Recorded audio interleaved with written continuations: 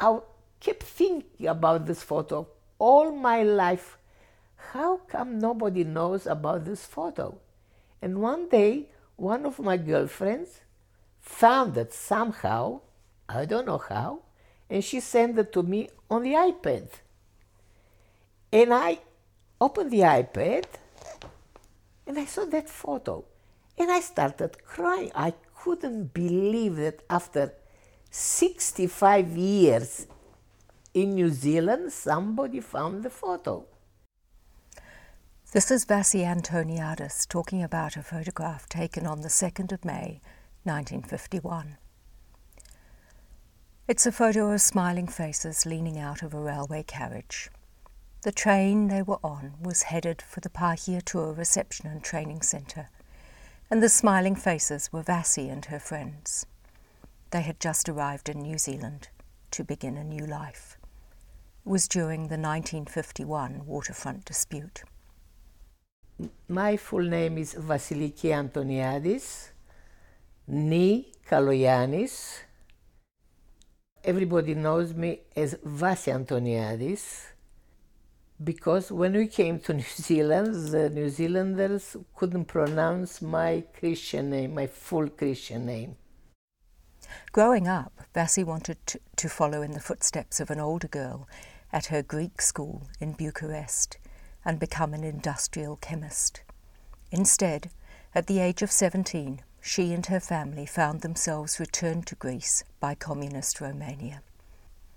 Vassie's family, who had endured difficult conditions in Russian-occupied Bucharest, lived in a camp at Lavrio, just outside Athens. Things were very hard in Greece.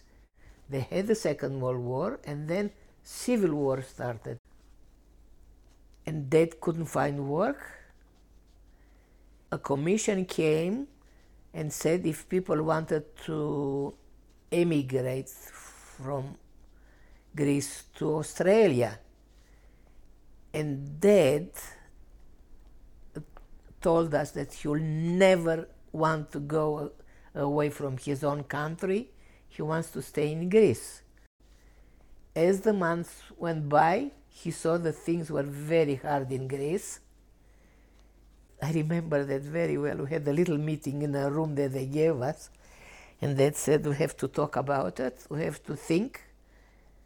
You are 17, your brother is 15 and a half, he was, and we have to think of your future. Here in Greece it's going to be very tough. I can't find work. I haven't got any money to start a shop because we are not allowed to take anything from Romania. So we said, Dad, well, maybe it's better for us to go to Australia. So we decided, this is it, we'll emigrate. At the last minute, the destination changed. They would be coming to New Zealand. We never heard of New Zealand. And I remember with my girlfriend that we ran up the steps to the library at school to see where New Zealand was. And we opened the encyclopedia and we saw two little dots in the middle of the ocean. We couldn't believe that we can go so far from Greece and from everybody else and all the life that we knew. So we came back and we said, well, New Zealand is going to be. If it's not Australia, we have to go to New Zealand. And that's how we came to New Zealand.